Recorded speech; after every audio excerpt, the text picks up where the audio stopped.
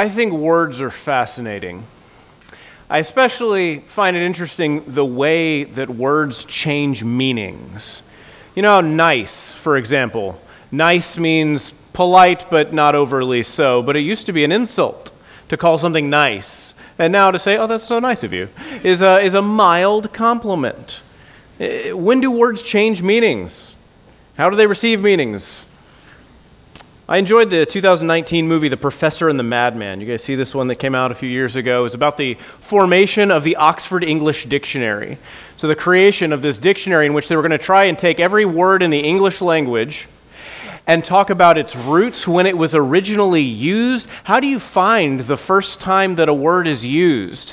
You just have to read everything and make note of every time someone uses the word, say, joy, and look for the way that it changes meanings and be able to demonstrate it. And that's what they're doing with this dictionary. So it's a fascinating undertaking. But by the end of the movie, after they've published the first few volumes, they have this discovery that it's already out of date, because all sorts of new words are constantly being invented. These Oxford dons kind of listen into a wall to the ladies or to the cleaning maids who are in the next room cleaning up things, and they're talking to each other in these thick Cockney accents that these professors can't understand what they're saying and the new words that are being invented at that moment. Just marveling at the way language changes.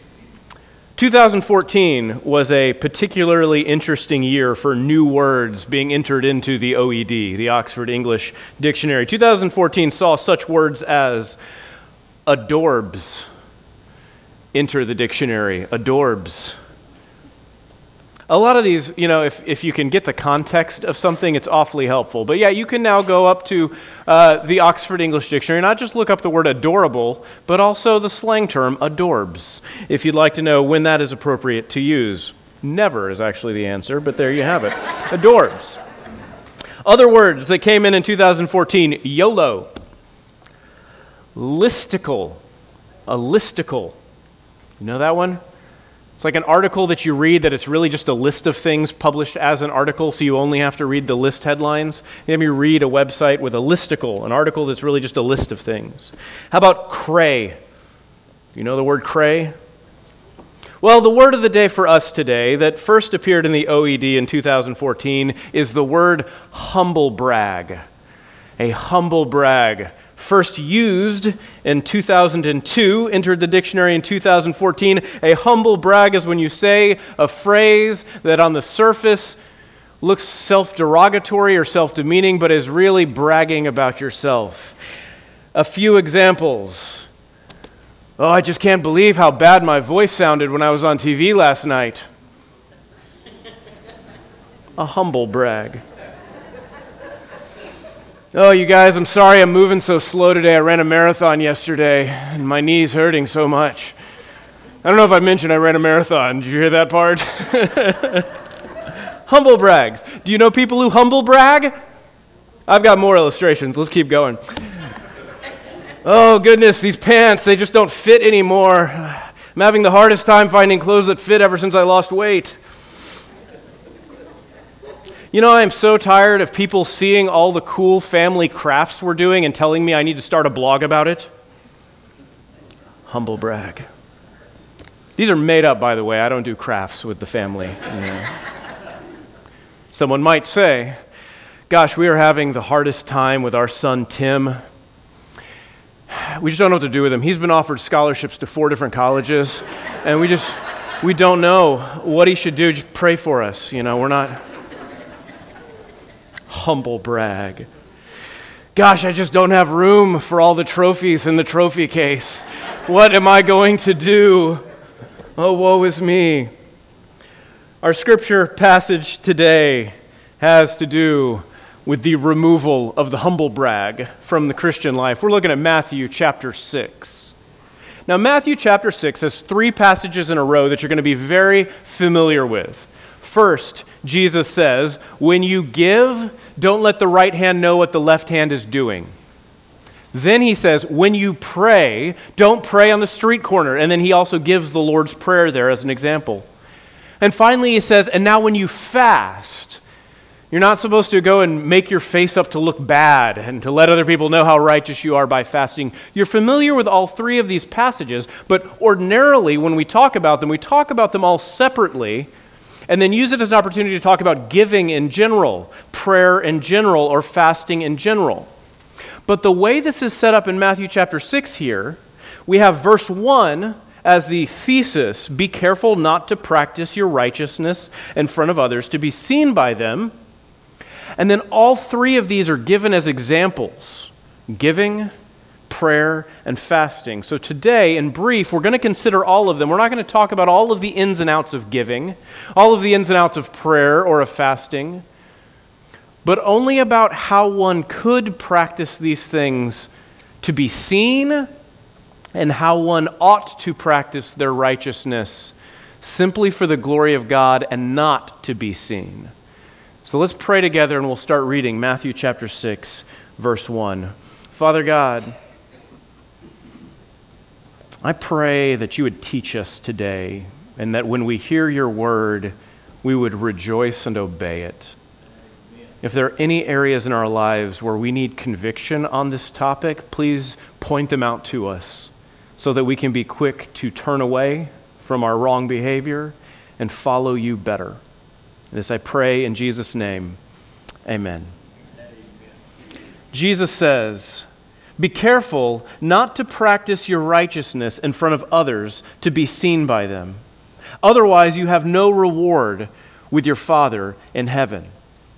So whenever you give to the poor, don't sound a trumpet before you, as the hypocrites do in the synagogues and on the streets, to be applauded by people. Truly I tell you, they have their reward. But when you give to the poor, don't let your left hand know what your right hand is doing, so that your giving may be in secret, and your Father who sees in secret will reward you. Let's stop here. Don't practice your righteousness to be seen. There are some acts of righteousness that are inherently public. We pray together as a congregation. We should be praying together as a congregation. This is good and this is right. But we're not to do our acts of righteousness for the very purpose that other people would see us. It's not about other people recognizing how great we are. It's rather about us doing things as service to God. So American society, I would argue, has always been kind of a righteousness culture, righteousness-driven sort of thing. Now, culturally, for stepping away from Christianity for a moment, culturally, it changes all the time about what is culturally and popularly right.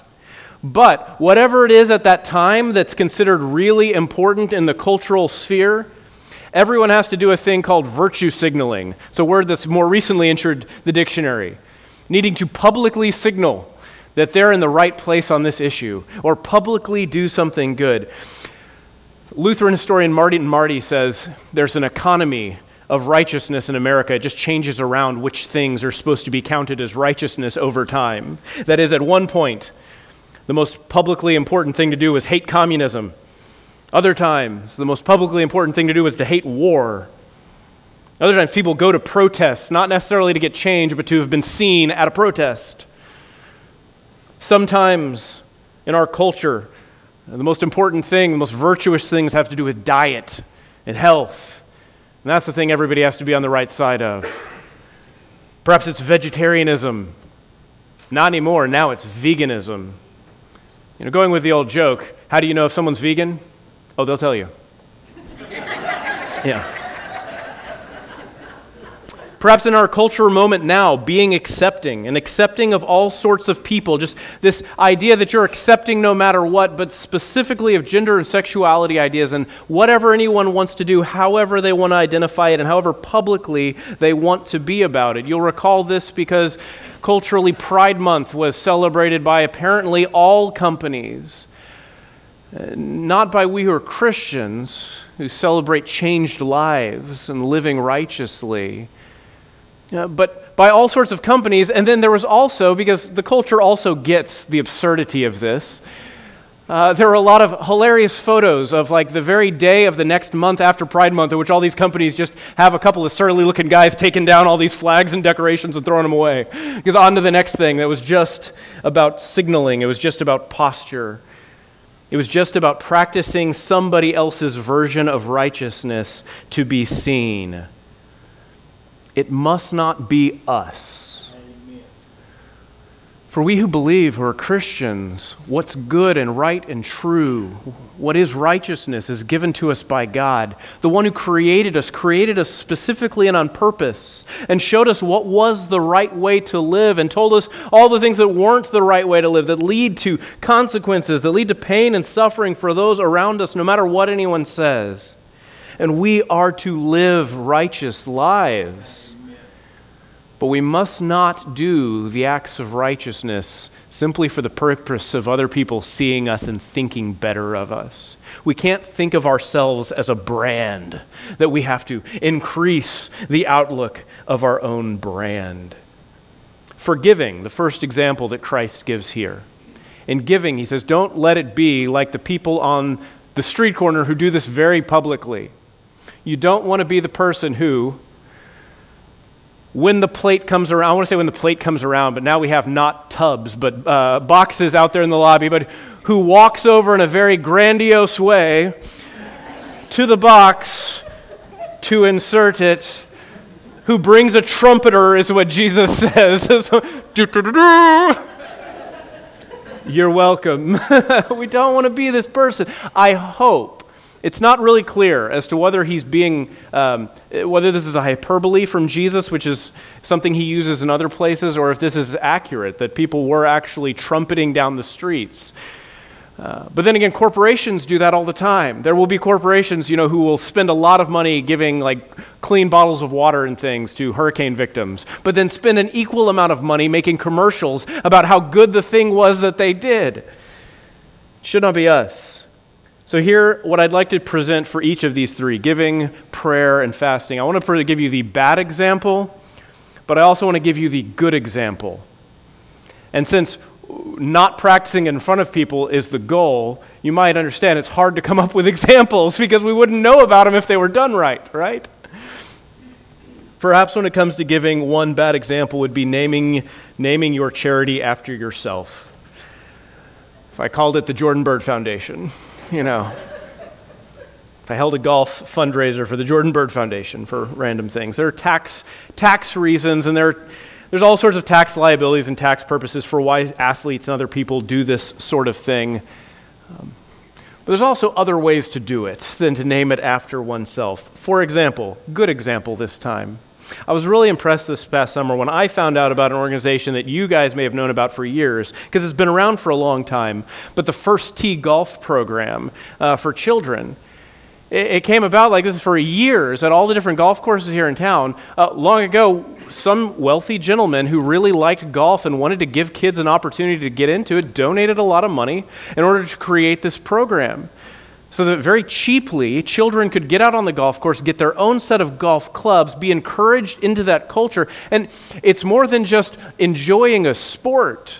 Because as you know, historically, even being allowed to go into the country club onto the course is a sign of privilege and being brought into an inner circle. So for a lot of children, and I saw this happen this past year as we took our son, but also kids were bussed in from other parts of town to participate in this, and those children were all welcomed together to learn how to play golf. They were all there together at the club, being told that they're welcome to come in. I don't know the guy's name who put this together. I don't think he's alive any longer. I think he passed away the last few years. Some of you will know this sort of thing.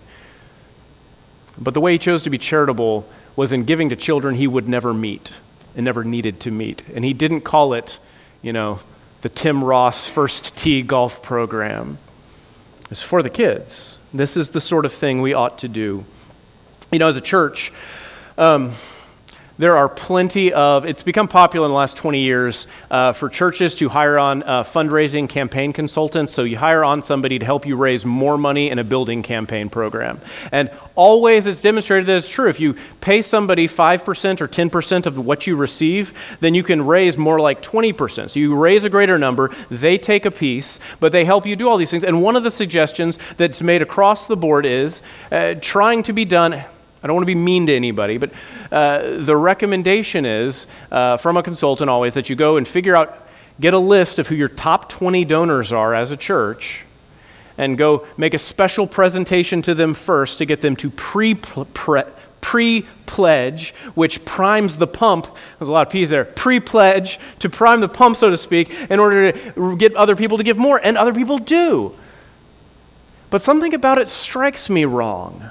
Again, I don't mean to insult anybody else or any other churches, but it seemed like the wrong thing for us to do, and that a better way would be, why don't you pray, you who are led by the Holy Spirit, what God would have you give. Everyone ought to put in something. Just pray and let Him steer you. Offer it anonymously, and whatever we receive, that's what we've got, and that's what we'll go with. So we did it without much fanfare. It's also important, I think, as a church that we don't really know who gives what. We ought not. Somebody has to count it, and somebody has to produce a tax receipt for you. But there's a very small group, only a couple of ladies who count each week and know who gives what, and the rest of us don't. I don't. And I think it's really important. So we can't even be accused, any of us, of saying that you treated somebody unfairly, which was a real problem confronted in Scripture. Can't be said, oh, you're treating somebody better because they give more. I don't know who gives more. I wouldn't. So this is also an important application for us. God has called you to be generous, just as He has been generous to you. And yes, we are all to participate in the tithes and offerings. But the point for today is work very hard to make sure nobody else knows what you're doing. So that when you take your gift to God and say, God, I'm doing these things because I believe, the old nature that is in you and wants to be pushing yourself forward and wants to receive glory for yourself, that old nature is pushed aside, and you can say, I didn't do this for me. I didn't let anybody know. I did this for you, Christ, and I did this for these other people. The second illustration that Jesus gives is prayer. I'm going to start reading in verse 5. When you pray, Jesus says, you must not be like the hypocrites. They love to pray standing on the synagogues, on the street corners, to be seen by people. Truly I tell you, they have their reward. But when you pray, go into your private room, shut the door, and pray to your Father who is in secret. Your Father who sees in secret will reward you. When you pray, don't babble on and on like the Gentiles. They imagine they'll be heard because of their many words. Don't be like them, because your Father knows the things you need before you ask Him. Therefore, you should pray like this. Let's read this together out loud. Recite it with me. Join me in this one if you have your Bible in front of you. If you just got it memorized in the King James, go ahead and recite. But let's say it together. Ready? Our Father in heaven, your name be honored as holy. Your kingdom come, your will be done on earth as it is in heaven.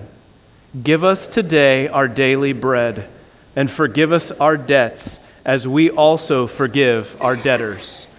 And do not bring us into temptation, but deliver us from the evil one. Amen. I'll get the rest of it, but yeah, amen. It's hard not to have read the Lord's Prayer out loud together, but you're right, it sounds real good in the King James, and I prefer personally reciting it that way, but this is a good, faithful translation as well. If you forgive others their offenses, your heavenly Father will forgive yours as well. But if you don't forgive others, your heavenly Father will not forgive your offenses. In prayer, he says, first of all, don't be like the people who pray to be seen for their praying, who pray to be seen as looking incredibly righteous.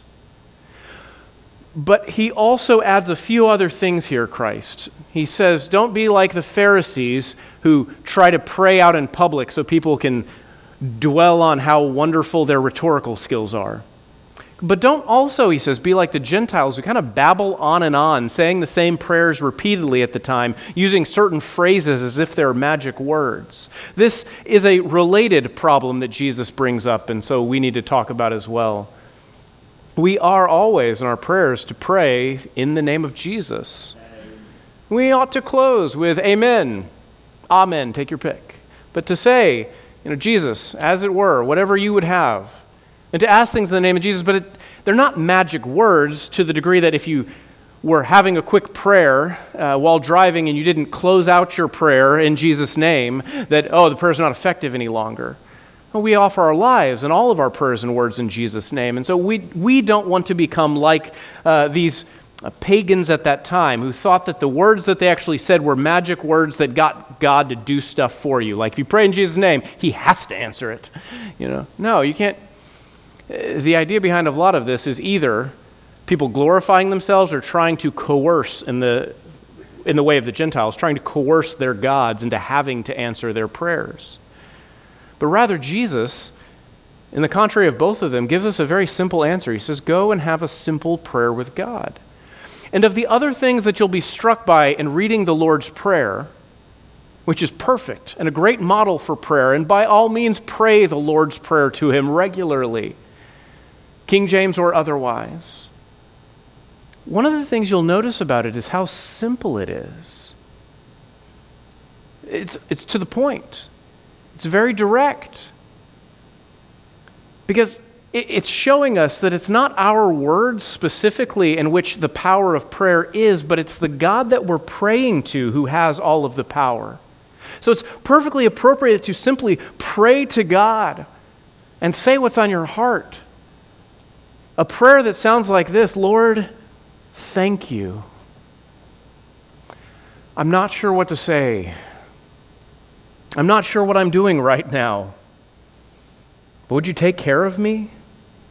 I don't know how to ask you to lead me and my family forward in this situation, but I do want you to lead us. And I want you to help me to follow however you would lead. And I want you to help me to be at peace with however you lead. You don't have to use big words. Just open your heart to God and lay it before him, and let what is in your heart before God be gratitude, be honesty, and be truth. Because this is what God has for us. As promised, a bad example and a good example. A bad example of prayer for other people to hear it is trying to use certain phrases. You'll know some people who use a lot of very interesting or specific phrases, but only in prayer in front of other people. The word Shekinah comes out a lot and things like that. It's like, do you use that word otherwise in your week? Another one I saw, this was pretty interesting, was inevitably we're going to have to talk about social media today, right? When we're talking about posturing and humble brags. I saw on Twitter I guess a while ago, back before the last election happened, a pastor who I knew who apparently, he put a picture on Twitter, apparently went to the Capitol building to have a prayer, and there was this picture of him that he had posted on his Twitter feed with an inspirational message, and it was a picture of him on his knees praying with his hands up out in front of the Capitol building, and the camera picture was taken just so, somebody thought about this, and the sunlight was perfect, and there was a little lens flare to it, and it was awfully staged, and it just sort of makes you ask the question, who is taking this picture? And why is there a picture of you praying here like this, so well done? Again, these passages, these verses, they're not really for us to criticize other people. They're for us to examine ourselves. But an illustration for you nonetheless. How about a good illustration then? The use of a prayer room. We have a prayer room. It's a great space to go and to pray into. How about the use of a front porch or a back porch? It really doesn't matter where. But when it comes to prayer and following God, you really do need a space where you go to each day and it's quiet except for you to be able to pray to God. It's possible that it's your car on the drive in, okay. But then perhaps it ought to be a quiet car ride on the way in. The place is not as important as the fact that you set aside some quiet time to redirect all of your concerns and cares and attention and rejoicing towards Jesus Christ as your Lord and Savior and the one who hears and answers your prayers. As we've said, of course, this doesn't mean that we don't pray publicly together. I've done it twice so far today, and I'm going to at least one more time while we're gathered up. Many of you will as well, and as you should, to be praying publicly with one another in groups. This is good and right to do. The criticism from Christ here is not that the things were done publicly. The criticism is that they were done for the purpose of focusing on the person who was doing it publicly. So let us pray, and let us pray boldly and together and continuously.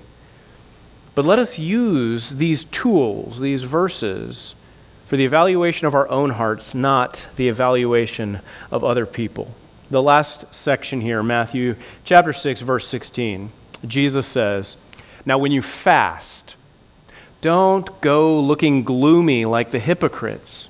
They make their faces unattractive so that their fasting is obvious to people. Truly, I tell you, they have their reward.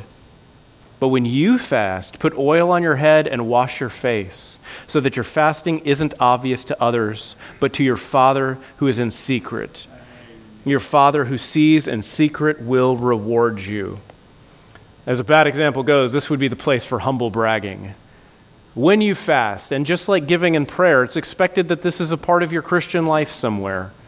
When you fast, he says, you don't want to be the person going around, "Oh, I'm sorry, I'm having trouble getting work done today. I'm fasting, and I didn't mean to have to come out to Target here today and run errands. I didn't want anyone to see me like this while I'm fasting." This would be a place where a humble brag would be awfully apparent. Rather, Jesus says, when you fast, and you should, pick a quiet day when you can join your fasting with prayer, with reflection, with time before God. The odds are you're going to have to do something on that day. It's our lives. We work a lot, and then we work when we're not working, and that's okay too.